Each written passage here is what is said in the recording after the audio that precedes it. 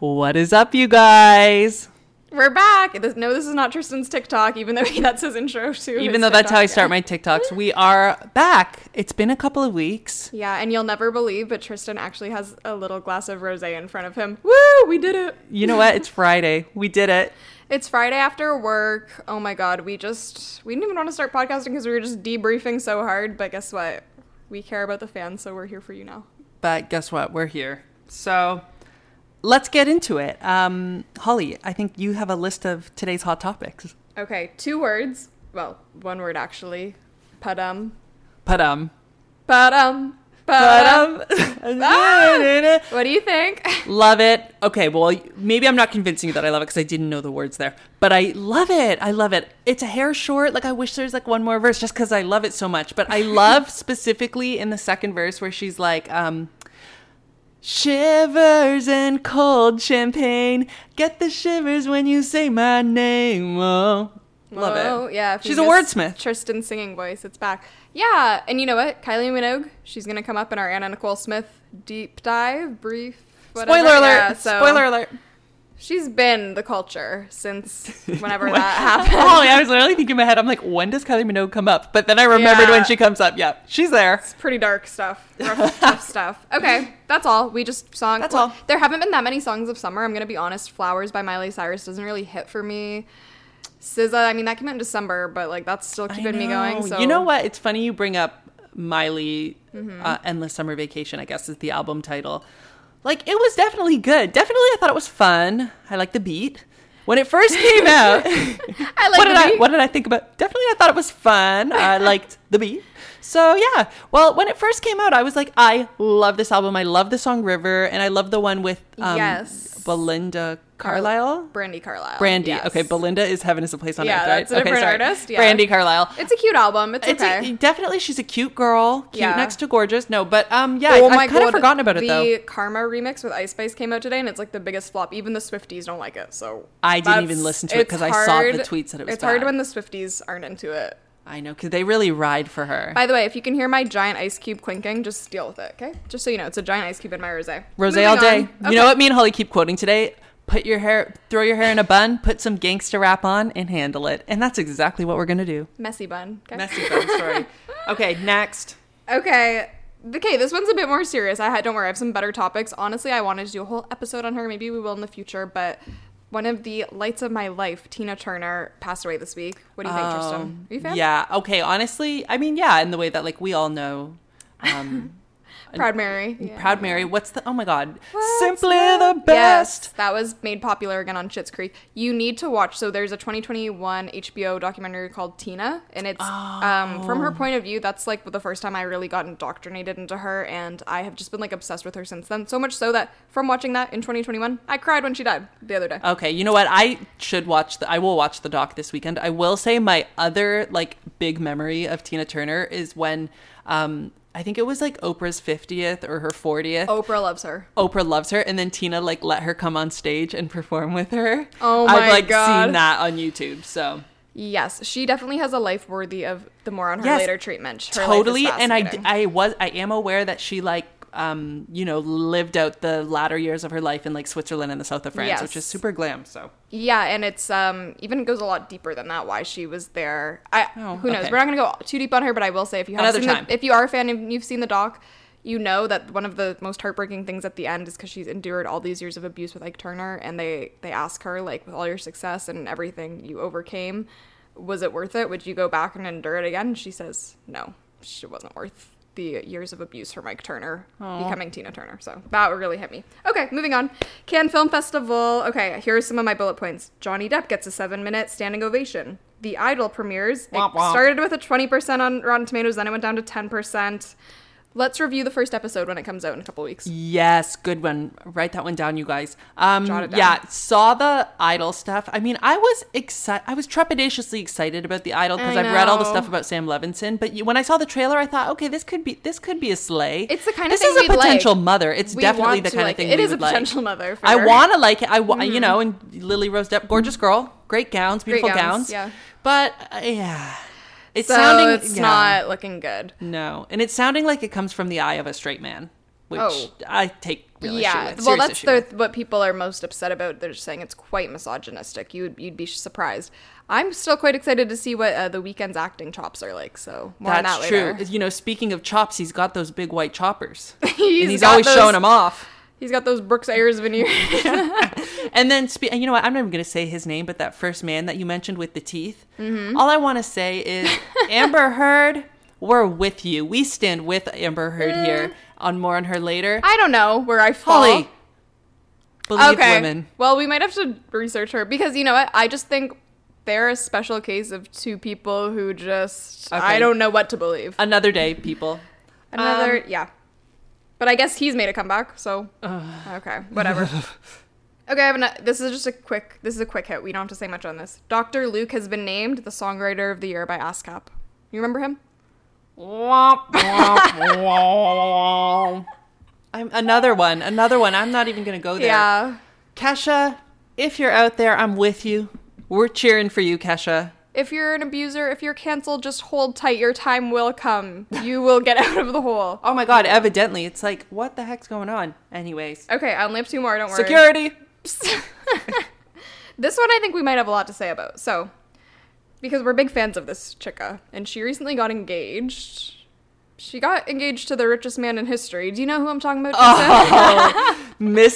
Soon to be Mrs. Bezos. Mrs. Lauren Sanchez Bezos. I was going to call her Mrs. Sanchez, but no, she's Mrs. Bezos. Yeah. Well, soon to be. You know, clap if you love her. Clap for her engagement. She's a queen, and I know there's more story there to tell. Well, yes. The looks alone just grab me and pull me in. We need her on Below Deck. She's a live girl. Remember when he was like cheating with his ex-wife Mackenzie, and then they uncovered his texting with her, and he's like, "I love you, a live girl." Vibes. What does that mean as opposed to? I don't know. Maybe, but she's in her 50s like him, so at least we've got a win for ages. The older folks, for older listeners. Yeah. Okay. A few more details. So obviously he's got like the biggest yacht in history, and he unveiled this the paparazzi unveiled this massive mermaid-esque bust of her like carved into the front of his yacht. Have you seen this? You'll need to look this up. Because you know she's got quite the look to begin with. Now picture that carved into the biggest yacht. Immortalized. Now it's immortalized forever. So, and then on his yacht, he proposed, and her ex-husband, who's a baseball player and baby daddy, he was there on the yacht. So he's happy. He's like, okay, let me just get in on this. I would get in on it too. Yeah. I mean, listen, at that point. I had read a Reddit thread last week where people were like, Jeff's trying to, they were comparing everyone to Tom Sandoval. They're like, Jeff Bezos, he'll never marry this girl. I don't know how they made this connection. And they're like, he'd never give up half his fortune for her. Days later, I see they're engaged. Period. And you know what? This is actually going to come up. Sorry, you guys. I feel like I'm being a little low energy about this stuff. I'm thinking in my head, I'm like, who's like a reality TV couple where they get along with their ex? I'm trying to think of someone to compare them to. Dolores, Frank, and Polly. Oh, you're right. Okay, there you go. Top of mind. Yeah, it's giving very Dolores. She is a bit Dolores Catania now that I think of it, but she must got that gorilla grip. She really knows how to grip them. Because you know what? This probably will make her, as soon as they seal the deal, the richest woman in history. I know. And Miss Mackenzie, she gave half of hers away, so she's out of the running. And Miss Mackenzie, she got married again after that to a teacher from her kid's school. Please. They're already split up. Okay. She blew the bag twice. Mackenzie, well, come on, she didn't blow it, but whatever. Okay. That teacher, he had his eye. He knew what was going on. He's like, okay, Mackenzie, let's get married. Wink, wink. Wink, wink. I guess, speaking of Dolores, I know, do you have anything else on your list, or are we going to get into... Nothing Bravo, so what I was just going to say, we already spoke about this a little bit in person before hitting record, but obviously New Jersey is coming to an end. I did not finish the wedding special, but I am all caught up finally. And, me and Holly just really want to say we have something upsetting to say, and that is that we're no longer... our love for Louis is starting to waver a little. Yeah. I was telling Holly, you guys, that scene, the episode before the finale, where him and Teresa, I think he was like, they were lying on their bed, and they were talking about Joe and Melissa, and he was like, I wouldn't share a glass of water with him. And it was just, I could see the, amphetamine in his veins. Tristan was seeing, ADD drugs. I was seeing more like harder street drugs in that scene, but okay, however you want to spin it, something wasn't right. Something wasn't right there, and he's red. Yeah, Teresa, she was speechless. That never happened. Oh, she was speechless. She was just sat there with those glassy eyes. Yeah. Oh my. I know, and it made me sad for her because it's like if he's willing to snap like that on camera, God forbid, yeah. And she definitely just. She snaps too, though. I think they're a good match. I don't know. I mean, praying for Tree, but... You know what? When it comes to the finale stuff, like, I don't know whose side I'm on. I think they're all mess. It's a mess all around. I actually don't think, specifically, spoiler alert, with the whole thing in the finale about the rumor about Melissa in the car, I actually don't think Teresa was being that conniving with that. Like, Melissa was really trying to paint it that Teresa set her up at the finale party. I do not think that is the case. But then in the same breath, it's like they're both throwing eggs at each other. Like, it's so bad. It's so bad. I was tree hugging all the way until the finale. Then I started to become a bit of a fame horga. But then with the wedding special, I came back around to the tree. So I mean, I'm hugging it again. We love to have fun with Tree. Like, you she's know what? fun. I have to point out, actually, I was watching the finale with friend of the pod, Dax, co-host to the stars, and we noticed she had the best Bravo guests at her wedding. We've got Dorinda, we've got Jill Zarin, Chanel Leon, Kenya, real stars, real heavy hitters. Don't give a fuck bitches. You know what? Speaking of New York, I don't think we've done the podcast since the trailer for New Running Drop. What are your thoughts? Just quick. I like it. It's cute. It looks cute. I was pleasantly surprised. And I think a legacy girls trip is perfect for the older gals. Yes, and I think the Bryn, I believe is her name. Yeah, I think we have a star on our hands. She's got a lot of hair. I know, big lot of hair. Big full head of hair. And we need that. Yeah. And oh my God, the name on everybody's lip. Vanderpump Rules. I know. You know what? Listen, you guys, we're not going to read. We've all seen it. You can't escape it. You can't escape it. But I will just say, Tristan. Wait, I have to say. I know what you're going to say. Tristan has come full circle from a few weeks ago when he said, "I'm Raquel. Raquel's me." I think you've come back around. I am Raquel. I'm actually back to being Raquel. You might be Tom Sandoval now. Let me just say, you were tweeting up a storm. Watching that reunion, just absolutely abhorrent behavior from the couch on the left, like between Lala and James, and just barking like dogs. Tom couldn't even get a word out. Of course, I don't condone. Does he deserve to get a word out? I mean, but then it's like, if we're gonna do the reunion, we have to at least let him talk. Like, it was just so frustrating to sit through. I felt it was an hour of barrage, and then miserable Katie gets off the hook. She's so happy this scandal happened because she doesn't get to be held accountable for her cruel treatment of Raquel. Yeah. And you guys, last point. They're really making a point of calling her Rachel, which, if you're not familiar, someone found a high school yearbook of Raquel's where her real name is Rachel. Her birth name is Rachel. So evidently she's changed her name to Raquel for her Hollywood debut. Whatever. Let me just say, Jax's name is Jason. Lala's name is Lauren. They all use stage names. Stassi, they're all using and we respect their stage names. Yeah. So why are we shaming Raquel? Look, we're going to be talking more about dead names later, especially Anna Nicole Smith. She's got quite the real birth name. But I will say, I hate Raquel, but I'm not going to call her Rachel. I'm not going to call her... I'll call her what I want. I'm not going to be cruel. But, okay, Tristan, usually in the past, I hate when, the left coach, they're freaking yipping and yapping. But this was the one time it was warranted. So I was cheering right there with them. When he was crying those crocodile tears and they started, oh, shut the fuck up. Oh my God, I was living for it. I mean, that's true. I was living. Look, I'm not Team Sandoval, you guys. I'm kidding. But I will, the last thing I'll say, and I was telling a coworker this morning, when it comes to Schwartz, let me get this off my chest. And maybe some of you guys are going to hear me say this, and you're going to delete me out of your phones. You're not going to want to be my friend. You're not going to want us anymore. Let me tell you something. Let's get one thing straight.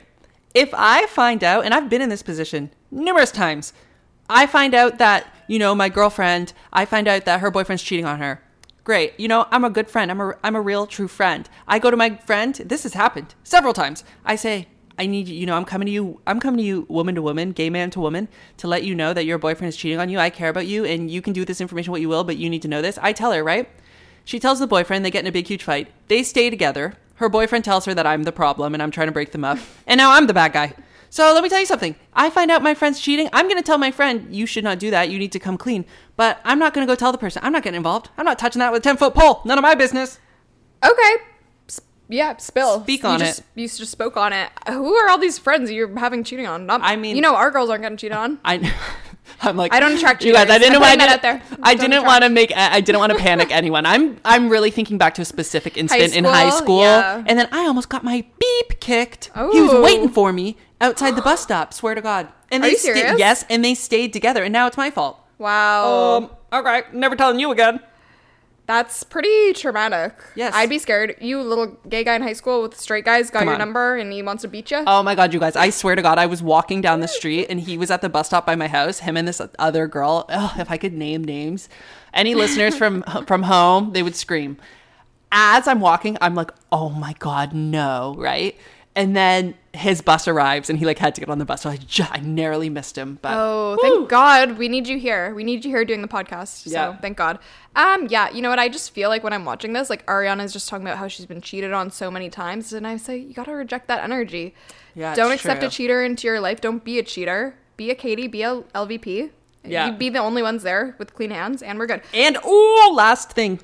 We wouldn't let us not forget. We would not even have this show if it weren't for Sheena having an affair with Brandi Glanville's husband. Eddie Cibrian. Who had children. She quite literally... They're talking about how Tom Sandoval's destroying a life partnership. Sheena destroyed a marriage. But let's be real, it's really hard for me to find a fuck to give about Brandi Glanville. Okay, fair enough. Okay, next topic. No, wait, I have one last thing, because you know what? So many people are watching Vanderpump. This is going to be fun for the listeners to engage with. So apparently there's this big secret that's going to be dropped in the next few episodes. I have 3 theories. I've been working all week on these theories of what the big tea is going to be dropped. So... And they say because some cast members might not want to film the show after they see this. No one has seen it yet. It might be from a one-on-one interview. It might be from the reunion. So here's what I think they could be. 1, I think that maybe the affair started way earlier, like around the time of Rachella and the engagement.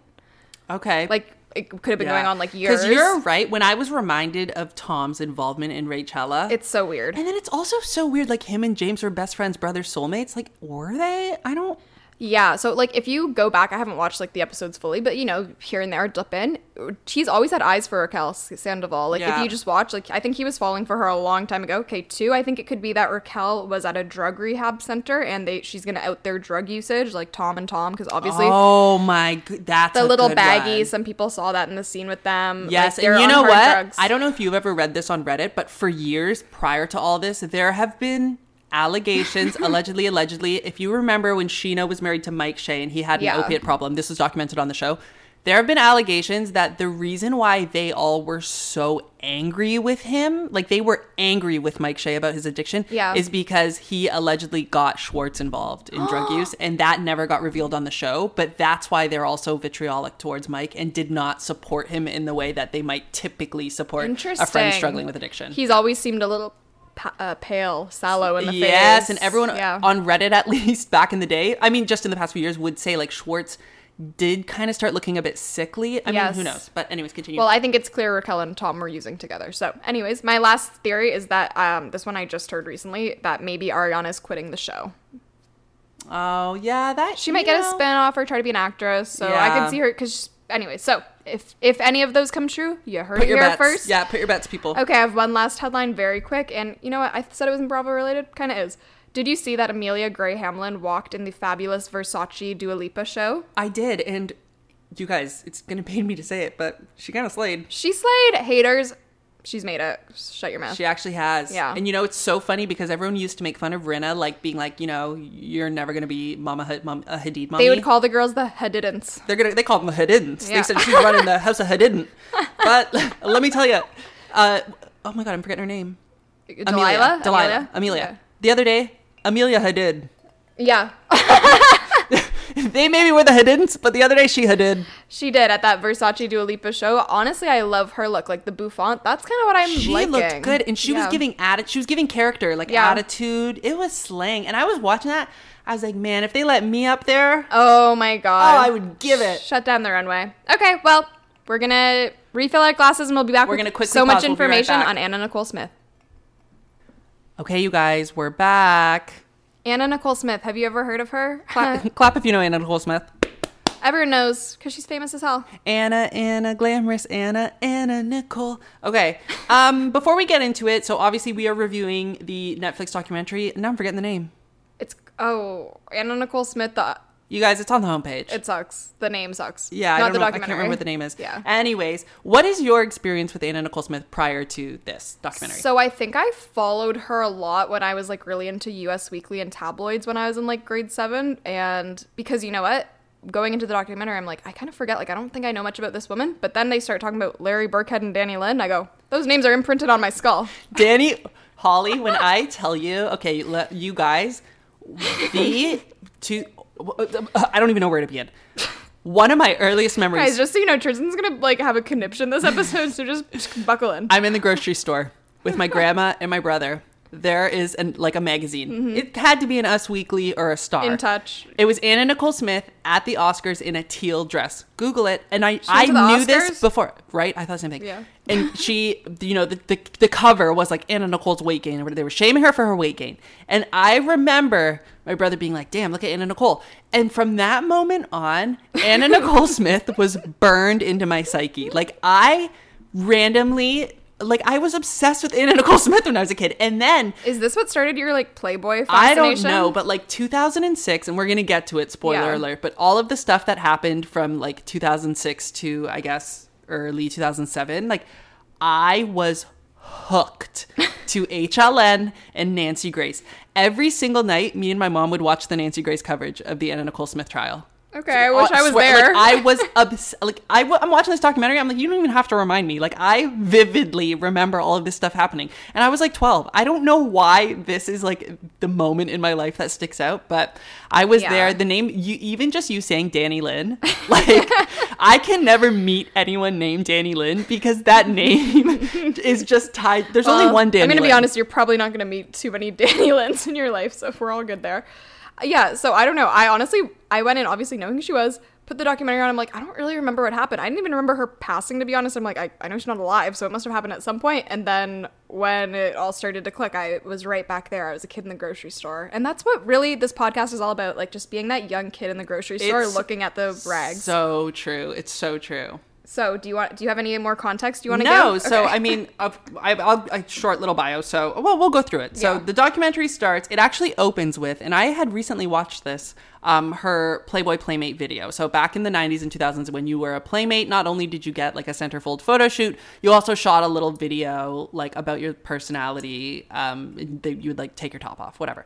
So hers opens with her in Mejia, Texas. So she was born in 1967. AKA spelled Mexia. She's like, everyone used to call it Mexia, but it's Mejia. And even in this video, we'll get to this, but in this video, like there is something so innately likable about Anna Nicole. I will say, looks, she's gorgeous. She's gorgeous, but she has the same sparkle that young Britney Spears has, in that there's just something magnetic about her. Like there's something so sweet and authentic. You just like her. Yeah. Like especially in those early clips. Charismatic for sure. Yeah. Okay, 1 second, you guys. We have to pause and shut this Tristan's got some sun in his eyes. We're pausing. Sorry to break the fourth wall. Be right back. Okay. Hi, you guys. Back in the shade. Here we go. Sorry, we had a technical moment. We're back in the shade. We're good. So she is born... Do you have her... Yeah. Can I say it? I want to drop this. So we've got Anna Nicole Smith. Gorgeous name, right? I think I always love the name. Rolls off the tongue. But her birth name didn't really... Well, it did. It was... Vicky Lynn Hogan. It's just kind of perfect. Queen. Yeah. That's Queen. Right up there with Beverly Ann Merrill for me. It's like really giving dead name vibes. So, and you know what? It's tricky to describe her early life because we will get to this as we get to the end of the documentary. But she's born in a really small town outside of Houston. 9,000 people. Yes. Yeah. And she does not have a relationship at all with her father. So she's raised by her mother and her aunt. And it sounds like, at least from the beginning of the documentary, there was abuse. She grew up in a chaotic household and bounced between homes, between living with her mother and then living with her aunt. And her mother did not get along. Yes, her mother, well, there's more to that story. And her mom was a correctional officer. Yeah, Virgie. She was a correctional officer. And I have to say, her family, who they all interviewed for this documentary, she had a lot of half-siblings, Did you ever see the movie X or Pearl? No, I mean to. But... Well, if the listeners have, they're literally straight out of these movies. They are like frozen in time. Like, I'm like, yes. Where did they find these people? They are so sick. They are so 1980, like 84 in the way that they look too. And they were just recorded for this documentary. If any of you guys, not to jump ahead, but if any of you guys have ever seen the Anna Nicole Smith show, this woman wasn't in the documentary, but you have to watch the episode. There's one where her cousin, I believe her cousin's name is Vicky as well. Wow. Comes and knocks on Anna's door, and Anna's like, Vicky, get out of here, whatever. And she's like toothless, and it's a whole thing.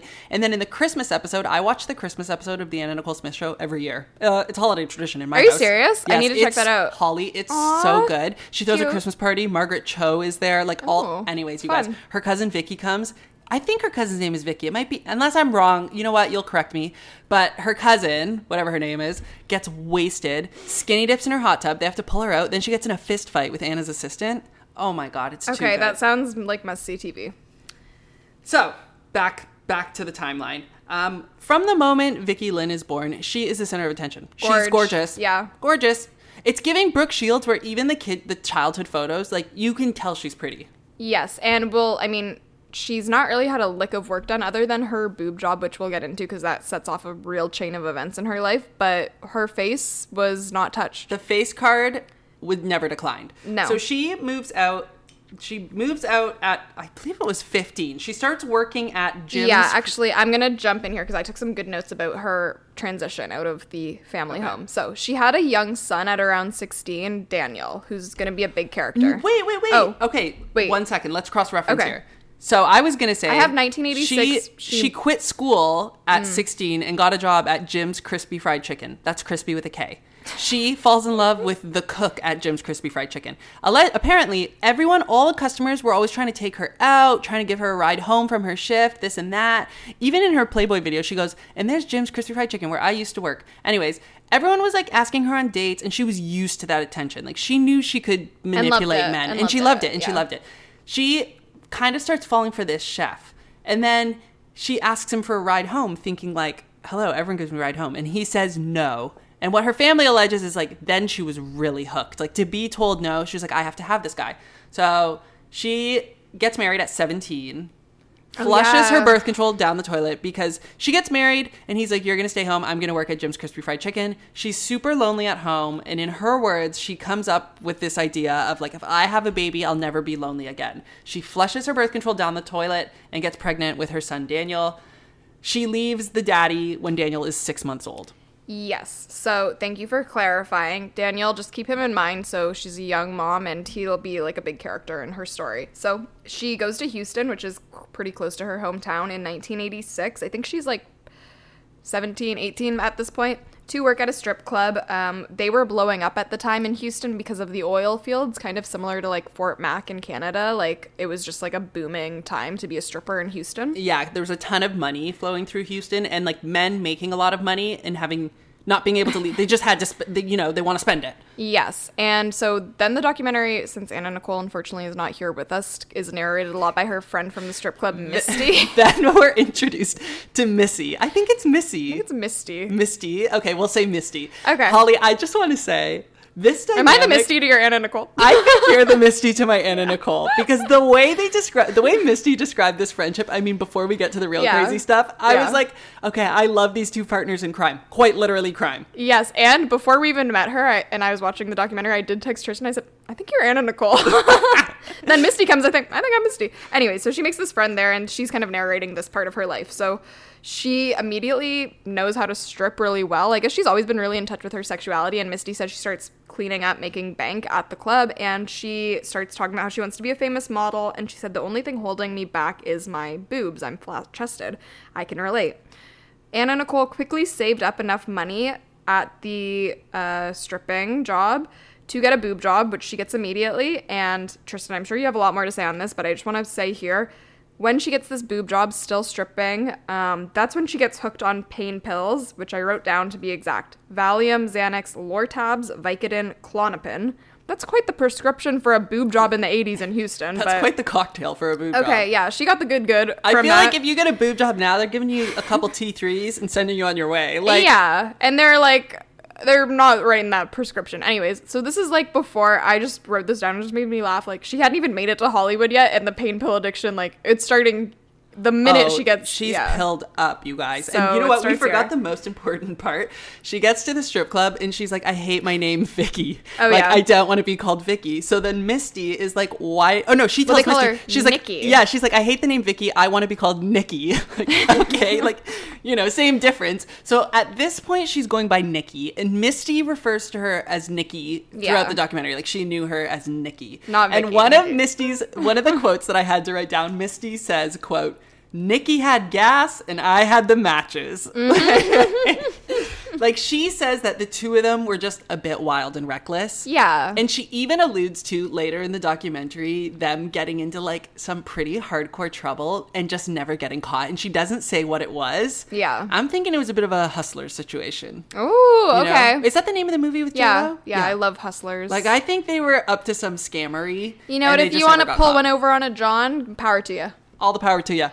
And at this point, I feel like they became kind of like a best friend, like family system to each other, because she did have this young son, and we're going to talk more about this later, but Misty and her, they were kind of helping raise the son. And throughout the documentary, even in these early days, you really see that Anna loved her son Daniel. Yeah. But like, there is a true love there. And she says throughout the documentary, and even Misty says this, everything Anna did was for her son. Like, she had a goal of making as much money as she could, buying a home, and just running away with her son. Yes. So you can jump in, but anyways, at this point, she has gotten her boob job and she has been addicted to about 7 pain pills and she's strip club. Killing it at and she wants to be a model and she thinks she can do it. Yes. I wrote down, imagine being a stripper back then. Oh my God. Because you guys, I read this book, Ivy League Stripper, about this girl who went to Brown University and then whatever, she needed money and she ended up becoming a stripper. And it was like, back then, there's no social media. If you're not in your hometown, you literally will never get caught and you will make like so much money. Like, it's... Anyways. I know, that's the thing that holds me back from doing that kind of work, like OF, because I'm like, I just want my old teachers to really see that. But, oh my God. They get the hometown tongues wagging. The next thing I was going to say is... Okay, this all happens very fast, this next big thing. 1991, she meets the ultimate sugar daddy. His name is J. Howard Marshall. He is an oil executive, and he is a billionaire. As Misty clarifies, not a millionaire with an M, a billionaire with a B. With a B. Yeah. Anna starts taking also around this time, and this timeline was very confusing to me. Yeah, it was. Because in my memory, I have only known Anna in the context of her being married to J. Howard Marshall, but it sounds like as her career got started, she kept that a secret. Like, the public did not know that she was with J. Howard Marshall, because from what I understand. Because they were more just like companion, like sugar daddy relationship until they get married later. Yeah, so he immediately buys her a house, he buys her a horse, she stops stripping, he is just like showering her in luxury. But he wants to marry her this whole time. By the way, he's like, oh, he's literally like 90. He's like 90. So she maintains, I want to be a career woman, career of being a model, and she won't marry him. She's like, but you can buy me a house, you can take care of me and my son, but I'm not marrying you. Yeah, I want to be a career woman. He asked her to marry him several times, and she said no. Also around this time, she starts taking glamour shots, and they showed this one where she has like blonde hair, bangs, and sunglasses, and she looks so hot, and she looks like the Kim Kardashian Glam Turn It Up music video. This one, I was like, damn, she was eating. Yeah, she was eating. And by the way, this guy, J. Howard Marshall, like, literally, he looks like older than like the Six Flags man. Like, I don't know if you watch Family Guy, but like the old man and like the wheelchair and that, like, he literally is like the creepiest, oldest man I've ever seen on screen. I just want to say, skipping ahead again, in her reality show, the Anna Nicole Smith show, no, but in her bedroom, she has a giant oil painting of him. Like, even post all of this. Well, we are going to talk about how his true love. But anyways, around this time, so Marilyn Grabowski is in this documentary. And if you're familiar with Playboy, as you guys know, I'm obsessed with Playboy. She was the photo editor for Playboy. A photographer from Texas who had taken these glamour shots of Nikki, reaches out to Marilyn and is like, I have a girl who I think would be a great playmate. So they send Nikki out. She does a photo shoot, but just for a cover. So I know I've explained this before, but to be a playmate is to have an entire photo shoot in a centerfold. If you're just like on the cover and not in the issue, that's a little bit different. It's not as high of an honor. So she's on a cover. It's like the debutante issue. And can I tell a little story before that? That was in the documentary. So as she's like trying to become a playmate, they bring her out to do a photo shoot. And in her first time doing like a test, she's being really shy, really awkward. And then they put on the song Diamonds Are a Girl's Best Friend by Marilyn Monroe, and they say she just like comes alive, and I just could really relate because I remember as a child that song like really did something to me too, where I would just like start like you vamping. Guys, Nicole Kidman singing it in Moulin Rouge. Yes. Oh yeah. Oh, a kiss on the head. It's so good. And so that really awakened her, because there's a lot of parallels to Marilyn Monroe. She really idolized her. So, yes, of course, that song brought her alive. And then, you know what? She started taking those great photos. And yes, so they put her on the cover as a debutante, which Marilyn Grabowski says is pretty funny because she was obviously a stripper from Houston. But they dressed her up as like an 18-year-old Southern belle. It's funny, like with no internet back then, you could just like say whatever. You're just like, this is the debut. Like, it's like no one could no one could ever verify. Anyways. Immediately, Paul Marciano from Guess sees this magazine cover and is like, who is that girl? I want her to be the next Guess girl. And at that time, Guess jeans was a huge brand, major denim brand. I mean, it still is. But at the time, they were doing major campaigns with Claudia Schiffer, Naomi Campbell, major supermodels. Yeah, it was like the Victoria's Secret kind of the time. Totally. So Anna Nicole is like, or Nikki, pardon me. Sorry, and is this like 1992 yet? Because that is when she sheds the name and goes by Anna Nicole Yeah, Smith. So this is 1992, and my next point is she changes her name to Anna Nicole Smith. Okay. So a lot is happening around this time, right? Like, okay, things start happening fast. And she's got this whole relationship with the billionaire. She's got the stripping, the Playmate. She is on billboards all the way down the Sunset Strip in LA. Yeah, well, we're going to get to that She's becoming a massive star, like, instantly. So Misty, okay, so now she's, like, kind of out in Hollywood modeling, doing a lot more of that type of work, and her friend Misty moves into the house that the billionaire bought her to watch her young son Daniel, so she could go shoot like Playmate of the Month and like do all of her She also stuff. is Playmate of the Year. Yes, and that's gonna be a good story too. And it goes really well. She starts getting a lot of work. So Misty is living with Daniel at the house that the billionaire bought her in Houston at this point. Okay, now she's taken on the new name, Anna Nicole Smith, ready to shed the Vicki Lynn Hogan of it all. And guess what? The Coen brothers, she gets to Hollywood, the Coen brothers ask her to come in and read for a part, and she gets it. Boom. Boom. Instantly. She walks in. She didn't even have the script in advance. Yeah. They toss her the script. They're like, read this. She does it. They're like, do it with more meow. She does it again. They're like, you got the part. At this point, I'm starting to think she girl bossed a little bit too close to the sun. The manifesting was a bit too readily available for her. You know what, you guys, sorry to bring it back to the Playboy stuff. She did that debutante cover. They loved the cover. They invited her back. She was Playmate of the Month, May 1992. And then she was Playmate of the Year for 1993, which is the highest honor you can get in Playboy. And does make you a bit of a star, especially back then, because this is like the Pamela Anderson. Yes. Jenny oh my God. McCarthy Playmate era. of the Year. God, what I wouldn't give. And she got a champagne Jaguar. Oh.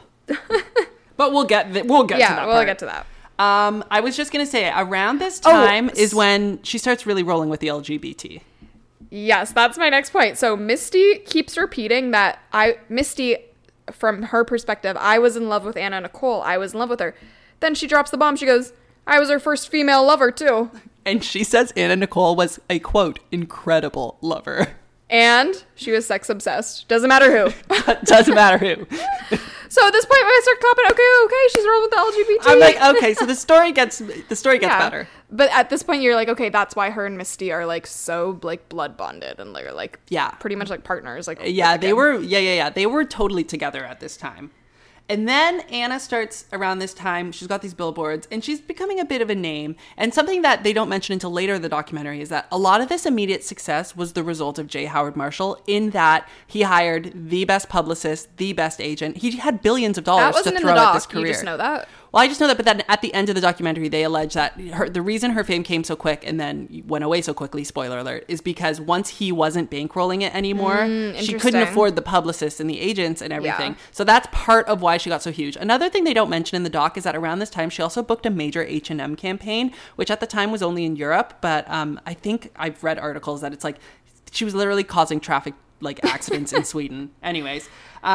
So at this time, she starts becoming like the OG paparazzi star and starts working, the nightlife circuit, and she's in cahoots with the paparazzo, and they're like, you'll go out on the Hollywood Strip, go in and out, and they just record her the whole time, and it's like catnip for the fans. Yes, she is the original like I'm trying to think of a good comparison, and I don't want to say Britney. Britney and Lindsay, like a Lindsay. Paris, like a Lindsay or a Paris, in that she was working with them. Like, so she'd be out on the town, she was calling the paps, and she was getting photographed. But they said, like loving it in a way that she was loving it, and they said like she was amazing tabloid fodder. Like any photos of her just sold. Like people were obsessed with her. For some reason, they showed the clip of her in the Coen Brothers movie, and like she just has a magnetism. Yeah. Also, it factor. I had written, the clubbing looked fun. It looked so the girls fun. were having fun back then. But don't forget, she's been addicted to pain pills since her boob job in like years ago. Like no cell phones. Come on. She's starting to get like quite a few movie roles. She's hustling, and this is when the old man billionaire pops back in. He wants to adopt her son Daniel when he's like probably like 10 years old. Yeah. I don't know if he does. Does he adopt him? No. So that starts, I think that's part of what raised the alarm with his sons. Yes. So before we get into the legal stuff, I did just want to mention the story they talk about in the documentary where she was doing a photo shoot at a home in Malibu, and she saw in like the house. So they were doing this photo shoot like down on the beach, and she saw in the house a giant picture of Marilyn Monroe. So she knocked on the door and asked the owner if she could come in and take a photo beside the photo of Marilyn Monroe. And her and the owner became lifelong friends. I just thought that was a sweet story. Cute. Another interesting part, and this is something I wrote here before I get to that, is like, it's sad watching these early clips because I only know her, post the year 2000, and my understanding of her in the clips I had seen is of someone who is clearly under the influence of several drugs. So to see her young and free, it is so sweet. But what a lot of people don't know, and I think I knew this fact too, is that she actually was offered the role that Cameron Diaz played in The Mask. So Anna Nicole was signed on for that role, but she says in the documentary they were only going to pay her $50,000, and she thought she was worth more, so she dropped out, and it ended up going to Cameron Diaz, which kickstarted Cameron Diaz's career. And let me tell you guys, fun fact straight from the source, I like did a bit part on like a show when I was like 13, 14. Oh, and, really? Yeah, and either the producer or the writer of the show produced or wrote The Mask, and he told me that Cameron Diaz wasn't even supposed to audition. She went to the audition with her friend. She was with a friend, and they saw her in the waiting room. She was a working model, so she was gorgeous. I mean, she is gorgeous, of course. Yes, but they saw her in the waiting room, and they were like, "Hey, like, why don't you come in and read?" And she ended up getting the part, and that ended up making her a star. So, I can't believe you got that story from the source. I mean, I've heard of how Cameron Diaz was discovered, but not through. But if it wasn't for Anna Nicole Smith, that would have never happened. So, anyways. Okay, can I tell the story about meeting her dad? Are you ready? I don't think you're ready. Okay, wait. I just have a couple more funny random get in things. there. Okay. But that happens at her Playmate of the Year, so it is she around also around this time appears with Howard K. Stern, who comes up throughout all of this stuff. Attorney. He's her attorney, but their relationship is super murky, and if you guys are familiar with the latter portion of her life, you may be familiar with him. They also show clips of like a Christmas with Howard J. Marshall and her son, and Howard J. Marshall is literally 90 years old at this point, and one of the things she unwraps, and this is in front of her like 5-year-old son, is a giant picture of her in Santa Claus lingerie with her legs spread.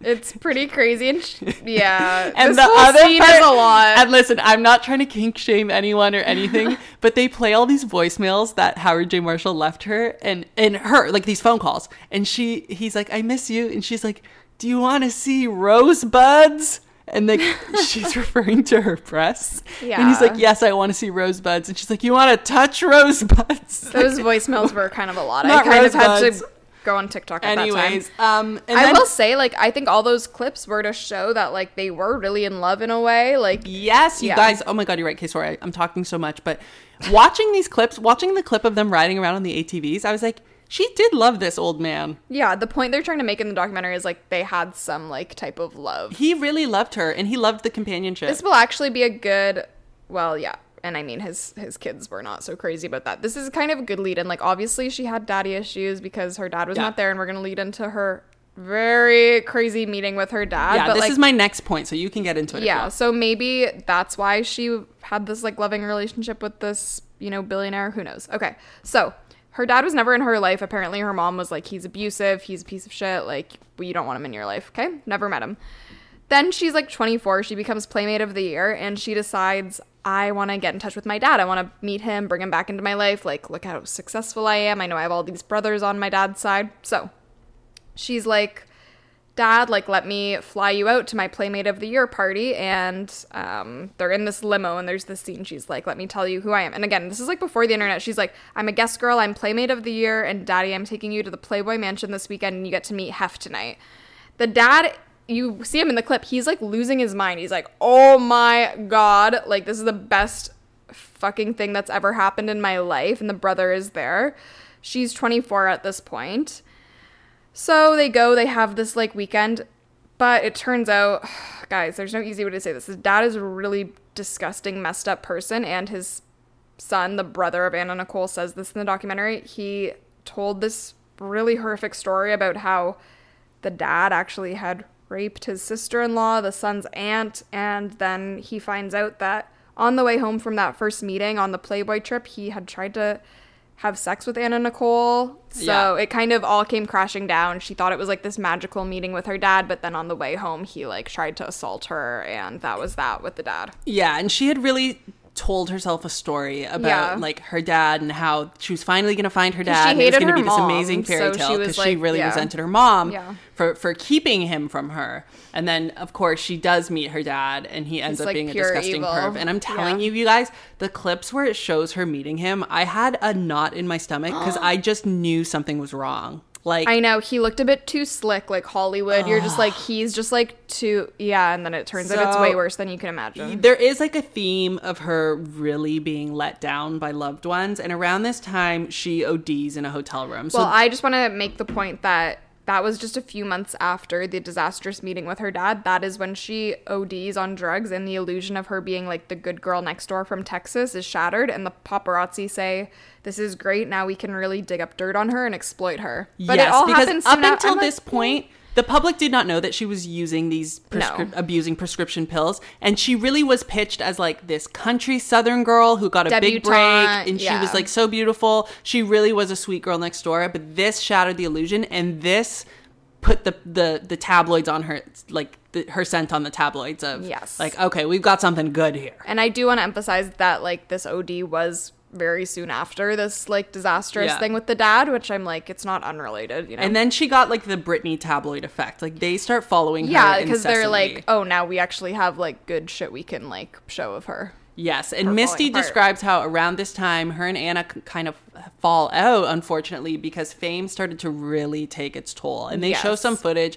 Apparently, she starts showing up to shoots, you know, being rough and being under the influence, and things kind of start spiraling a little bit here. Misty says Anna becomes just like an asshole and a different person. Yes. She also starts like really maxing out Howard J. Marshall's credit cards and kind of abusing him financially. Okay. And this gets the son, Howard's son, on her case. So as we said, she is sex obsessed, and she's like fucking around a lot at this time, to be honest, in Hollywood, but she's afraid Marshall is gonna find out and cut her off. So to kind of like remedy this, she marries Marshall in like the creepiest wedding ceremony ever. The wedding photos, you guys. Oh my God, please Google them. Look up Anna Nicole Smith, J. Howard Marshall I'll post wedding. them on the Instagram. Yes, Tristan will post them. She's like a full-blown drug addict at this time, and honestly, this is just giving the creeps. Again, think about, so now there's a lot of legal issues that are going to come, but imagine you're the sons of a billionaire, and he's like 95, and he's marrying Anna Nicole Smith. Like, and he's promising her half of his fortune. Yeah, so... And he's going to adopt her son, which means their inheritance will be split with another son. Yeah. Who's not his son. It's a lot. So things are kind of getting pretty intense for her at this point. So Marshall's son, like the billionaire's son, was working behind the scenes to strip Marshall of control of his assets because, to be honest, they play a lot of recordings of him. It did seem like he wasn't all there, like, mentally. Like, he was just obsessed with Anna and sex. Yes, and they kind of positioned, I remember at the time, at least, when the trial was happening, which is a few years after this, I felt for Anna and was like, no, this man loved her. But I also can see from the son's perspective of he was being taken advantage of, at least to a degree. Yeah, or like, I mean, he worked in the business. Whatever. We're not going to, like, get into the actual, okay, you guys, spoiler alert, of that. Howard J. Marshall dies at 90 in 1995. Yes, and she's, like, 25 at this point. His health declines. He promised her half of his money, but his family ultimately does block that eventually. But the court cases do come up again. Yes, and around this time, Howard K. Stern is seen more with her. He's her lawyer, and people allege that it's, like, he kind of got in with her right around this time thinking, you know, maybe I'll get some of the money. Yeah. If I win this case for her, or like if I'm around for her to win this case, I'll get some of this $500 million. And like, to be fair, they were married, and that legally does entitle you to a lot. Like, they didn't just stay companions. They were married. So there was reason behind these court cases. Yeah, there was precedent. But the big thing they used against her was like, they kind of added up all the money she likely got from him throughout the relationship, which was probably like $14 million, and she blew it all. Like, she didn't have a dollar to her name. Yeah. Drugs, clothes, who knows what she bought it. Yeah. Misty says she was like addicted to just filling her life with things. Yeah. Because it's like, and I mean, this is true of a lot of people. It's like when you need fulfillment and you get it from external sources, that will never fill the hole. Like, you have to, it has to come from within. We know and that. Unfortunately, come on, we all know that. But that was a big point against her, the fact that like she had probably received over 14 million from him throughout their time together, and that was all gone. Like, that's not showing like, oh, she took it and invested it. That would have given her more case. There really should have been no reason for her to need to money be broke, as bad as she did. Yeah. She, at this time, they show clips of her on the RuPaul talk show. Oh yeah. And he's saying like, you know, Anna deserves her money, and then she looks at the camera and she's like, show me the money. And what the lawyers present in this documentary is that like even all of that wasn't helping her case. Like, she was reading very much as a gold digger by being like, show me the money. The culture was less feminist at the time. Yes. Gold digging was like more of like a thing. Then they start showing clips from the trial. So this was like a huge tabloid trial just because the whole thing is so camp. It's like this buxom blonde 24-year-old married to this 90-year-old billionaire. There's one point in the trial.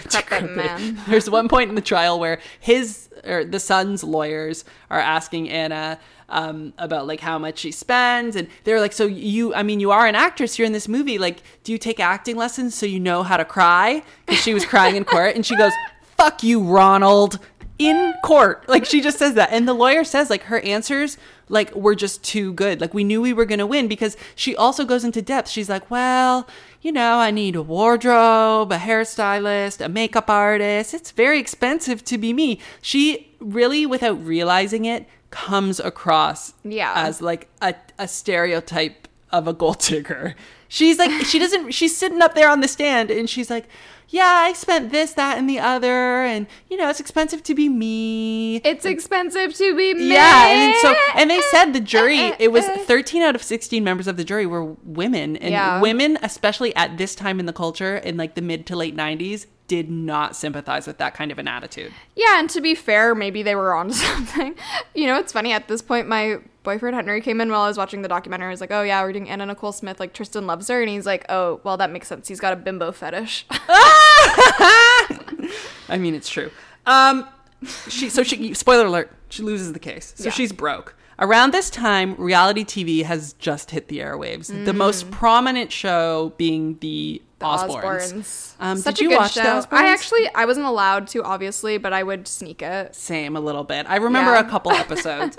So they come to Anna being like, we want to make a reality show about you. You're so entertaining. And Misty says how at this point, she tells Anna, they're going to make money off of making fun of you. Yeah. And I hate to say it, but it's 100% true.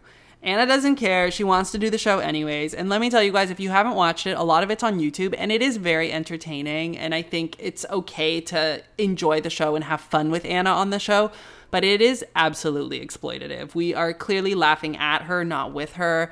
She's severely under the influence throughout the show. And it's just a collection of like zany, kooky, crazy scenarios starring Anna Nicole Smith. It's true. And you know, if you look at a lot of TV and reality TV from that time, like it would not be aired today. Like, you know that show like The Swan, or like there's just like all this like really exploitative reality TV from that time. So this is sad, and I remember this from the reality show. So on the show, it starts out with her like buying this house in Hollywood, and then She has this like team with her. But this is what's sad too, and they describe this in the documentary, that at that time, so she's no longer friends with Misty, and she really doesn't have any friends. It's just her and her son Daniel. Like, that's the only person in her life who isn't, she's not paying.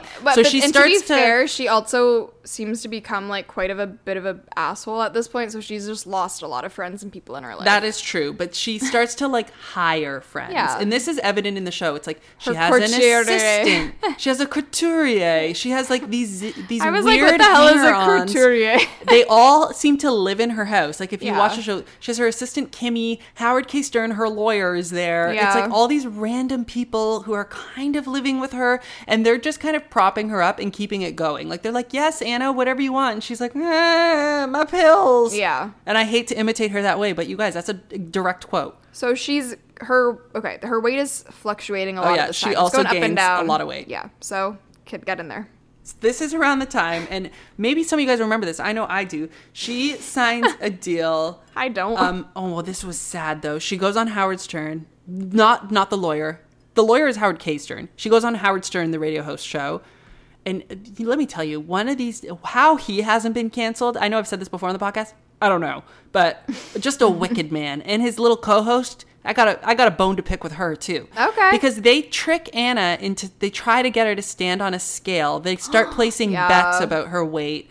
It's so awful to watch. And I recently, in preparation for this podcast, I watched an episode of her reality show where she goes back to the Howard Stern show to like get revenge on him. And she walks out, as she should. She's like, I'm not going to be humiliated by him again. And like, he just sets her up to be humiliated, which is so sad. But around this time, luckily, she gets a phone call from Trim Spa.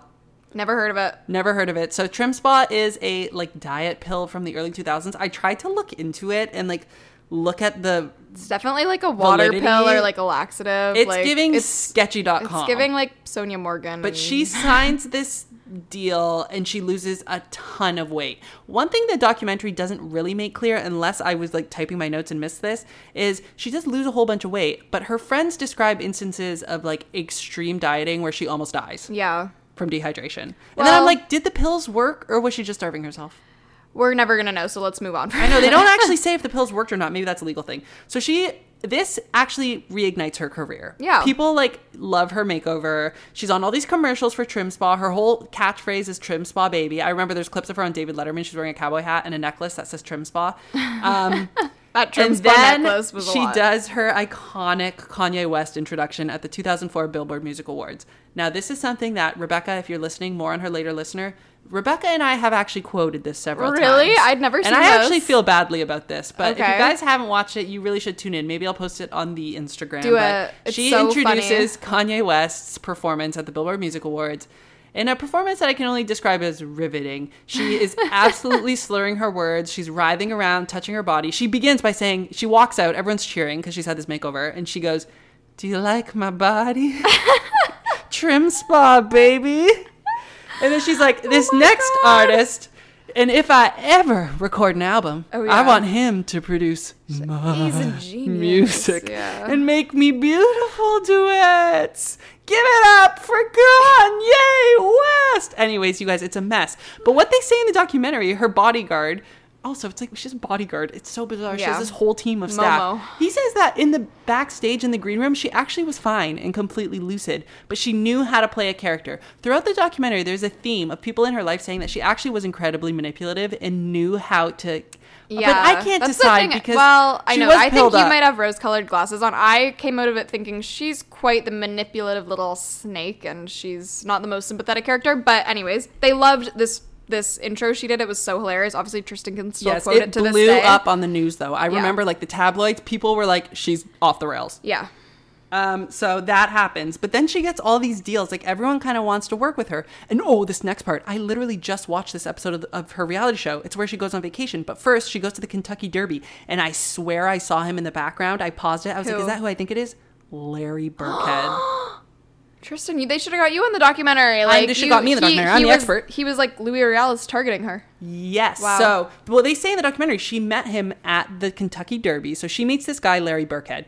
And I just want to say, if the name is familiar to you, like it was to me, it is, because I actually recently had a tweet about this where I alleged that Lucas Gage's wedding photos with Chris Appleton in the wedding photos that Lucas Gage, he was very reminiscent of Larry Birkhead. And when I saw Larry Birkhead in this documentary, I thought, well, I was absolutely right. And when I tweeted that, Lucas Gage responded. He sure did. And let me tell you something. I didn't tag him, which means those Google alerts are on, baby. That's Kristen Kagurk for you, or Kardashian now, because Lucas Gage, he engaged. Period. He engaged. So she, at this time, Daniel is around like 15. Yeah. But Anna Nicole, she's still like 35. She's still pretty young. And she's like, I want a baby. But there's a catch. She does not want a baby daddy. She just wants a baby. Okay, I have to say, this was like a huge red flag to me, because she starts talking about, she's like, I want a baby, like, but the man, like, I want full custody. They have nothing to do with it. They can't, like, come for me, like, the child, like, anything. I'm like, well, it doesn't really work that way if you want to, unless you want to, like, adopt, like. Well, and the strange thing with this is, like, why didn't she use, like, a sperm donor? Yeah, or, like, a sperm bank? She didn't want to do that. She wanted to, like, just have it with a man, but then, like, cut him out of it completely. Yeah, she didn't. It was a red flag. Any parental rights for the father. So her and Larry, her assistant, kind of describes this, and these are things where it's kind of murky. They start having appointments for her to get pregnant. They book 2 separate hotel rooms, and I guess they, perform intercourse, and then he leaves immediately. She does get pregnant, and she also, at this time, it is revealed, is like doctor shopping. Yeah. So she is on like an insane pain medication cocktail, and she begins taking methadone. A lot of methadone. And if you guys aren't familiar with methadone, that's typically, my understanding of methadone, the only time I've ever heard it is that it's used in treatment for heroin addicts, because it is like a strong opiate. Heroin light. That is alternative to heroin. And let me tell you, in grade 11, when I went to theater school, somewhere between grade 11 and grade 12, I would take 2 buses downtown Hamilton by myself, get off the bus at the methadone clinic. Wow. Walk past around the corner, get in the back door of the theater. Wow. To perform my act. That's the Hamilton methadone clinic. That ain't no... Picture this. Hollywood methadone. That one's probably bad too. Okay. Anyways, she does tell the doctor, quote, don't worry about the doses. I'm like a horse. Yeah. She's been on pain pills since she was like literally before she moved to Hollywood. So she's a horse in that way. She also at this time establishes a website. If any of you remember, there was a video of her with clown makeup on being pretty out of it. And she's pregnant as well. She's on all these drugs and she's pregnant. God. Yeah. So the truth comes out at this point that her real plan was to make Howard K. Stern the legal father. It's her attorney. It's super unclear if they ever had a relationship. I think most of her team maintained that they actually were not they were like dating. Friends. They were just friends. But she thought, you know what, I'd rather Howard raise the baby. And this is where Kylie Minogue comes in. Holly, you tell it. Okay. Well, guys, this is going to be a really sad story. So, like, just buckle up. So... one of her gays, I guess her assistant, they were partying a lot. Like, they'd have these, like, parties at his apartment. And at one of... so he's like, okay, so there was this party. It was his birthday. Oh, he's like, it was a Kylie Minogue, like, birthday party. And then I'm like, does that mean it was, like, your birthday, but it was Kylie Minogue thing? No, they were celebrating Kylie Minogue's birthday, I think. I thought it had to be his birthday that was Kylie Minogue themed. No, I literally, like, paused, went back. I'm like, what do you mean, like, a Kylie... he was like, no, I love Kylie Minogue so much. We were celebrating her birthday. Oh, okay. If this guy's still with us, I'm sure he's bumping Padum right now as we speak. So they're having a birthday party for really no reason other than to celebrate Kylie Minogue's birthday. But who hasn't? The assistant notices that her son Daniel is there, and he's kind of like partying more, and he says at this point Daniel wasn't known to drink or party or anything. No, he's always known as like the sweetest kid, and he's like 19. Yeah, and then he's like tells the assistant, he's like, I've taken some of Anna's, like... Whoa, wait. The assistant goes, Daniel, do you want a drink? And he was like, sure, but can you drink on methadone? Yeah, so he's taken some of Anna Nicole... he's like, how many did you take? He's like, yeah, I took some of my mom's methadone pills. And then he's like, okay. He gives him some Coke, and the assistant's like, he doesn't feel good about it now, but looking back, he's like, maybe it would sober him up, honestly. Like, he, like, didn't know what to do. He's like, I'm just gonna give it to him. So... that's how Kylie Minogue comes into play. And so this is how we kind of see Daniel is a bit troubled now too. How could he not be, honestly, with like this lifestyle? I know, it's a real circus, right? Yeah. So this is around like spring 2006. Anna's case gets brought up again. So she's lost the case about inheritance to Howard J. Marshall's estate. It gets taken all the way to the level of the Supreme Court. So this is pretty major. Her assistant also describes that she at this time was active on AOL online chat, AIM. And her screen name was Hot Smoochy Lips. I love that detail. He's like, yeah, I got a message from Hot Smoochy Lips saying that she didn't want to give custody to Larry Burkhead. She's one of us. She had Larry's number at this time. She was telling her friends, she was like, he is crazy and I don't trust him and I don't want him to have custody at all. So she cracks a master plan. She hatches a plan. Well, actually, Howard K. Stern probably did because he was a lawyer. And guys, just so you know, all around this time, like, it's a quick downward spiral. So just hold on. I know. Yeah. I know. I'm sorry. You guys, it's sad. It's sad. They moved to the Bahamas suddenly. They're like, we're moving to the Bahamas because so she's pregnant at this time. Oh my God, I forgot she's pregnant this whole time. Yeah, well, she's you did say she was pregnant on drugs. So. And in the Bahamas, the law is whoever signs the birth certificate at the time of birth is the legal father, regardless of paternity. So her and Howard are like, if we move to the Bahamas and you have the baby and I sign the birth certificate, she's mine, regardless of what Larry Burkhead says. So they moved to the Bahamas. She unfortunately doesn't tell her doctor. So then she calls her doctor and she's like, hey, I'm running out of methadone. And the doctor's like, if you don't take your methadone, you will die and the baby will die. So they have to, and they by don't the way, really describe how. It is this grifter Larry Burkhead's baby. Oh, spoiler alert. I mean, yeah. It was the custody case of a lifetime, like on Nancy Grace. They showed clips. Anyways, they get the methadone to her in the Bahamas. They don't really say how. No. I think it went up someone's gas lap, but... Anyways, well, Daniel is really struggling at this time. September 7th... Did you hear Danny? Yeah, Danny figured out the gas lap. Yeah. Raquel's gas lap. September 7th, 2006, she gives birth to her daughter, Danny Lynn. Shout out to Danny Lynn. There's someone who I'm surprised isn't in Instagram. She has to be like 20 now. Wait. I couldn't find her. She's 17, you guys. Not my math jumping out. Danny Lynn is born. Daniel flies to the Bahamas to visit Danny Lynn. So she's born on the 7th. Daniel arrives to the hospital on the 8th. The morning of the 9th, he's dead. He dies in her hospital room. Yeah, and he was 20 years old.